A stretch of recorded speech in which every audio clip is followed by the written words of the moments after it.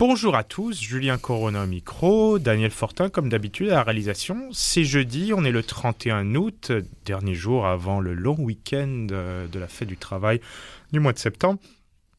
Et comme tous les jeudis, on reçoit Gabriel Jarvis, notre historien maison, de plus en plus. On espère qu'il va rester. C'est à ton avant-dernière semaine. Avant-dernière semaine, j'espère que tu as passé un bel été avec nous. Ben oui, c'est fort agréable, bien enrichissant. On a pu voir plein de sujets, puis on a pu les approfondir. Donc, c'est un bon début à tout ça. Et aujourd'hui, pour ton avant-dernier sujet, on va parler de quelque chose qui est un peu considéré comme...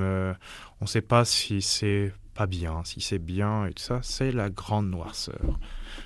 Explique-nous d'où vient ce mythe. En fait, justement, il faut comprendre qu'est-ce qu'un mythe. Premièrement, le mythe de la grande noirceur, à quoi on fait référence, c'est selon Courtois, c'est au règne de Maurice Duplessis et du pouvoir clérical. Mais avant toute chose, faut se pencher sur le mythe. Le mythe en tant que tel, la signification, si on se penche sur Gérard Bouchard, qu'est-ce qu'il dit? C'est que ça va être vraiment comme enraciné dans la psyché des gens. Donc, ça va être un mythe social qui va être une représentation collective, qui va être à la fois hybride. Donc, elle va être bénéfique ou nuisible, elle va baigner dans le sacré d'une certaine manière. Elle va être commandée par l'émotion plus que par la raison. Et elle va être surtout porteuse de sens, donc de valeur également. Et ça va un peu façonner l'environnement social donc d'une société donnée. Alors, elle va faire consensus, le mythe va faire consensus et on ne peut pas pouvoir vraiment le contester. Au final, ça va donner une espèce de vérité sacrée. Un peu comme dire que Montréal est un territoire autochtone non cédé qui devient de plus en plus une vérité, alors qu'on sait qu'il y a beaucoup de choses contraires à ça. C'est ça.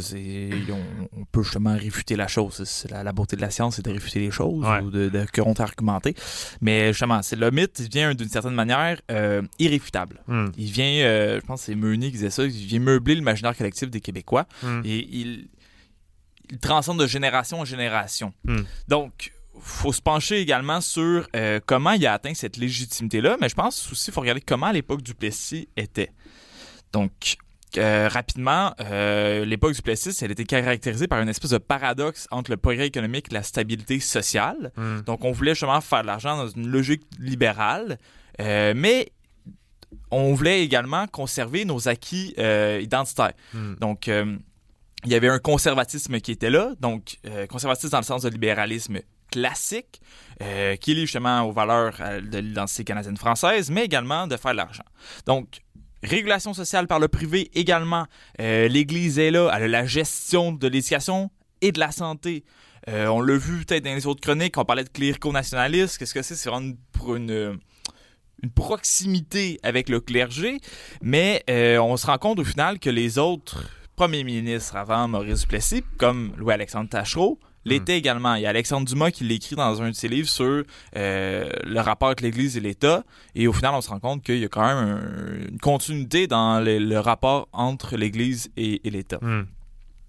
Donc, dans cette même logique-là, le gouvernement duplessiste va lutter contre la centralisation du fédéral, va lutter pour conserver ses acquis, son identité, et va, d'une certaine manière, lutter contre l'adhésion à un État keynésien. Donc, cet État-providence-là qui existe, Maurice Duplessis, il n'en veut pas. Parce que dans une logique libéraliste, que l'État est quasiment minimal, non. Et dans cette logique libéraliste de droite, on a aussi le patronage, la censure, l'antisyndicalisme de Duplessis, contraire contraire un peu à cette idée de refus de l'État keynésien et de l'État-providence, parce que on va dire c'est contraire à l'épanouissement du privé, ce genre de choses. Et donc les oppositions, tu nous l'avais dit aussi dans certaines de tes présentes chroniques, on a les anticléricalistes, on a les personnalistes aussi, et ces oppositions... Et ce mythe que ces oppositions vont un peu fabriquer pour permettre de montrer leur désapprobation de cette période et de cette grande noirceur, entre guillemets, va servir de tremplin à la Révolution tranquille. C'est ça, en fait. Encore, on revient à Gérard Bouchard. Lui, vraiment, il va dire que cette opposition-là, ces personnalistes-là qui sont anticléricaux vont créer de toutes pièces cette chose-là pour... En fait, on va utiliser un mythe contre un autre mythe. pour rentrer dans cette modernité-là. Donc, on va noircir l'époque du Plessis pour valoriser davantage la Révolution tranquille. On l'a vu la semaine dernière, on a parlé de la survivance. Cette nouvelle élite définitrice-là va prolonger la survivance que jusque dans les années 50-60, jusqu'à l'aube de la Révolution tranquille.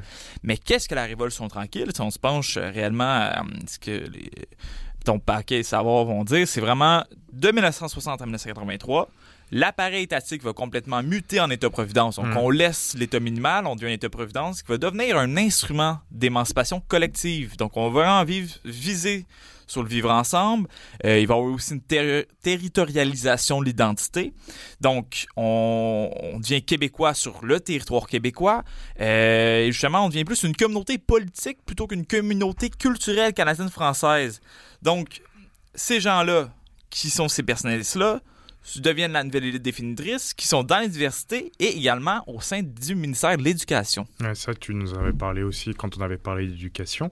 Et donc, à partir de là, ça permet un peu de revenir sur tout ce qui est l'intérêt pour l'école et l'enseignement de l'histoire nationale. Oui.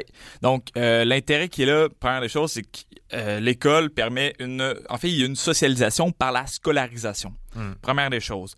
Dans les années 60-70, durant la Révolution tranquille, on a un besoin de consolider la nation. On a vu, je crois qu'on l'a un peu... On a parlé de Warren. C'est ça, donc de ce nation building-là qui existe. Mais l'importance des programmes et des manuels, c'est qu'ils permettent de construire... En fait, ce sont des mécanismes de construction identitaire. C'est le façonnement de l'individu par l'éducation. On utilise l'histoire, on en a parlé plein de fois. Et ça amène à la question, c'est comment les programmes et comment l'éducation de l'histoire maximisée dans les années 70 et dans les années 80, parce que tu l'avais expliqué dans ta chronique sur l'éducation, à quel point on a eu une prise en importance de l'enseignement de l'histoire pour façonner l'individu et sa conscience nationale.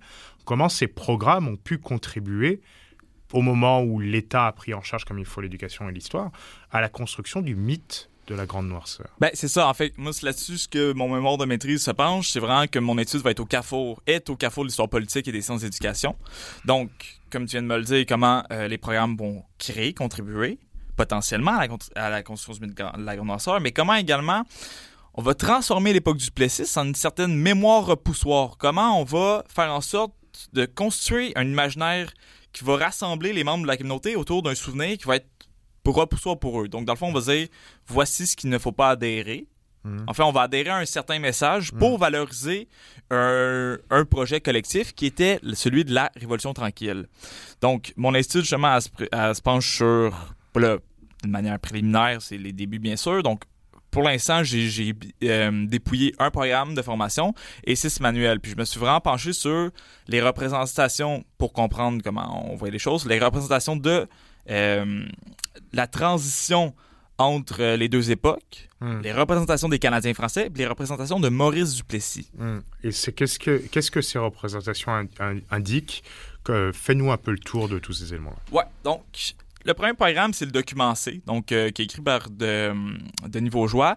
Le chapitre qui porte sur l'époque du Plessis s'intitule « La situation économique des Canadiens français ». Alors rapidement, pour faire le topo, on se rend compte que on présente les Canadiens français comme étant défavorisés.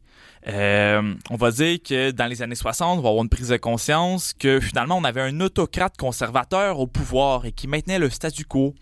La mort de Duplessis, justement, a amené une valorisation potentielle de l'État-providence, une éclosion du néo-nationalisme et une constatation que les Canadiens français étaient dominés par les Anglo-Américains. Donc, on va même présenter les Canadiens français comme vivant dans un mode quasi-colonial. Donc, on se rend compte, au final, dans ce programme-là, avec les textes qui sont mis de l'avant pour guider les profs, il va y avoir une finalité d'éveil national, de permettre aux Canadiens français qui sont devenus québécois de prendre conscience et de mettre à distance leur situation défavorisée, voire de leur mentalité arriérée, sous la gouvernance de Maurice Duplessis, et justement de les pousser à faire une transformation sociale.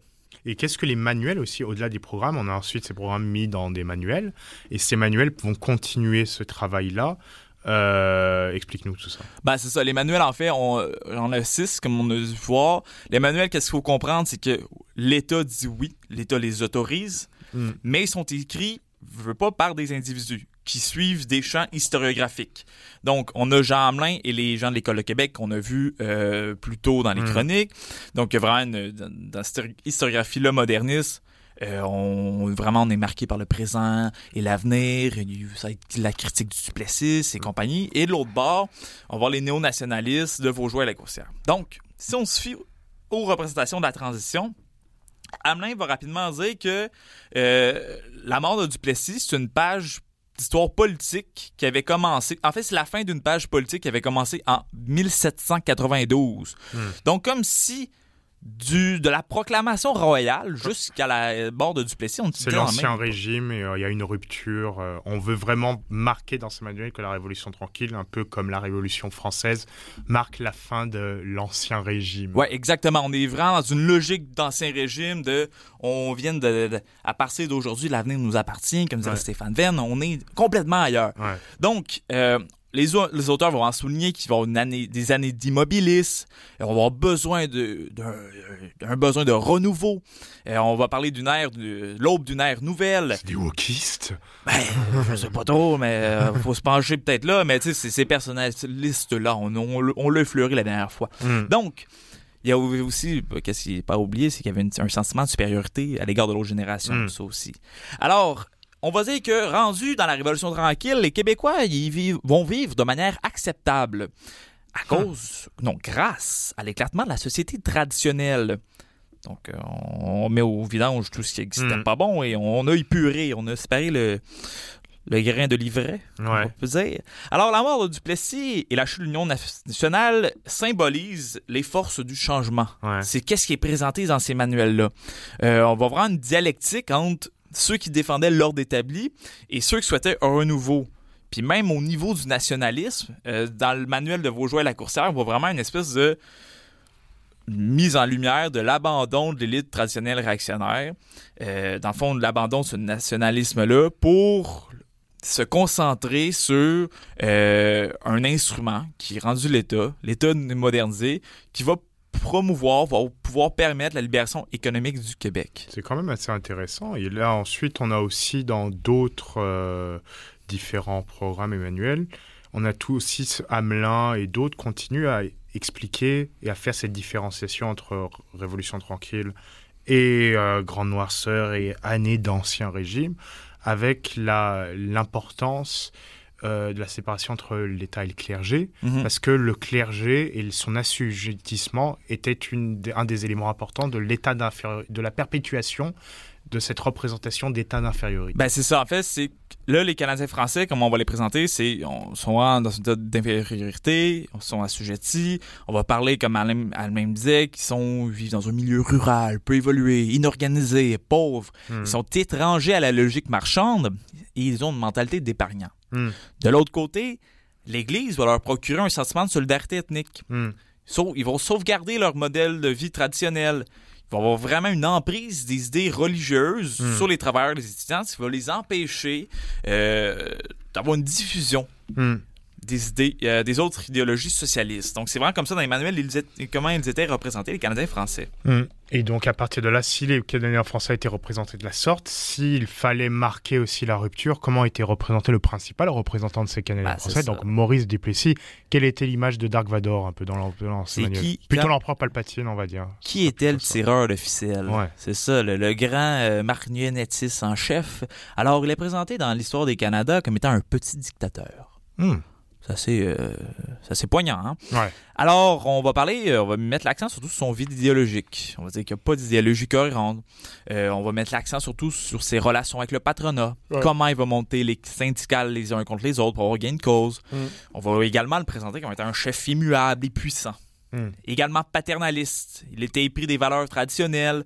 Il glorifiait souvent le travail, l'épargne, la famille, l'entreprise privée et les mœurs rurales. Travail, famille, patrie, c'était Maréchal Pétain. Ben oui, justement, les liens étaient faits. Oui. Les liens ont été faits vraiment entre les deux? Non, même à l'époque. Je ne sais pas si les liens étaient faits, mais d'une certaine manière, on mettait les gens dans une même case. Voici le avant, voici un peu les régimes ou les idéologies un peu plus ternes, un peu plus obscures, et voici le renouveau beau et de l'émancipation.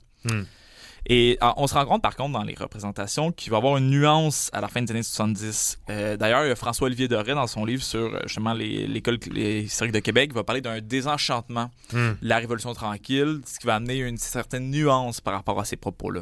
Je dirais à notre technicien de mettre en musique Désenchanté de Mylène Farmer à la suite de cette émission. Ça permettra de faire une magnifique transition sur le reste de la programmation de la journée. Mais néanmoins, quelle analyse tirée de toute cette représentation? Oui. Alors, on voit bien qu'il y a une mémoire repousseur qui se fait dans la sphère scolaire de 1967 à 1976. La rupture temporelle, elle va être définitive entre un monde ancré dans la tradition et l'autre qui apporterait une liberté économique et politique. Il y a vraiment un champ lexical qui pousse à penser comme ça. On va parler d'un côté l'immobilisme, le traditionnalisme, la survivance, de l'autre, le dynamisme, l'émancipation. Donc, il va y avoir vraiment un lien affectif qui va vouloir être créé entre les deux époques pour pouvoir faire adhérer les jeunes à un nouveau projet de société. Et le projet de société, c'est quand même assez drôle parce que on disait à l'époque du Duplessis, on ne disait pas Québécois, on parlait des Canadiens français. Ensuite, on parle avec la Révolution tranquille des Québécois. Par impératif, comme aussi par transition historiologique et historique. Et donc, en fait, on va dire que les Canadiens français avaient des tares, étaient soumis à l'obscurantisme de la grande noirceur, que les Québécois, devenant Québécois grâce à la Révolution tranquille, s'éveillant et dépassant ces tares pour devenir un peuple fier, allant vers son salut qui serait l'indépendance ou l'affirmation. Exactement, ça amène vers ça. Surtout si on regarde les manuels néonationalistes, on tend vers une logique que la prochaine étape est l'indépendance. Mais on va vraiment... l'analyse qu'on peut en faire, c'est que les Canadiens français sont présentés comme un peuple de perdants. Donc, il va falloir s'en dissocier. On va vraiment mettre en opposition le progrès et le monde urbain. C'est comme Hamelin qui dit que c'est un peuple pauvre, désorganisé, puis qui vit dans la misère. Mais là, les Québécois sont rendus, ils vivent en ville. Il y a l'Expo 67 qui arrive. On est là, on est fort, on accueille tout le monde, une ouverture sur le monde. Et il fallait vraiment susciter dans les représentations un dégoût de la condition économique des Canadiens français pour justement leur permettre d'adhérer à un récit libérateur. D'ailleurs, l'Église, on va, comme veut pas, leur donner un certain rapport affectif négatif, ou je dirais plus le clergé. Le clergé, on le voit plus un mauvais œil que l'Église, parce qu'il ne faut pas oublier qu'ils sont quand même croyants d'une certaine manière, ces gens-là. Le clergé, c'est la soutane de Rome qui tient en chaîne le peuple, l'empêchant de s'éveiller. Et d'ailleurs... on met l'accent qui sont pris dans une certaine cage, d'une certaine manière.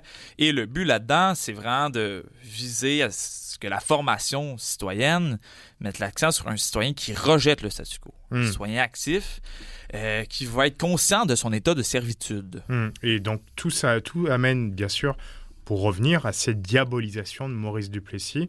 Qu'est-ce que tu peux dire sur tout ça et comment elle peut être aussi critiquée?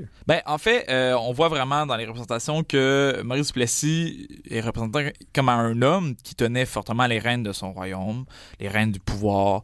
On mettait l'accent sur des valeurs traditionnelles pour conserver la stabilité. D'ailleurs, un code vraiment intéressant, je pense en fait c'est un didactien, Robert Laxer, qui dit que dans les manuels, les représentations des dirigeants nationaux vont meubler l'imaginaire collectif, oui, mais ils vont surtout représenter comme étant les architectes de sa société.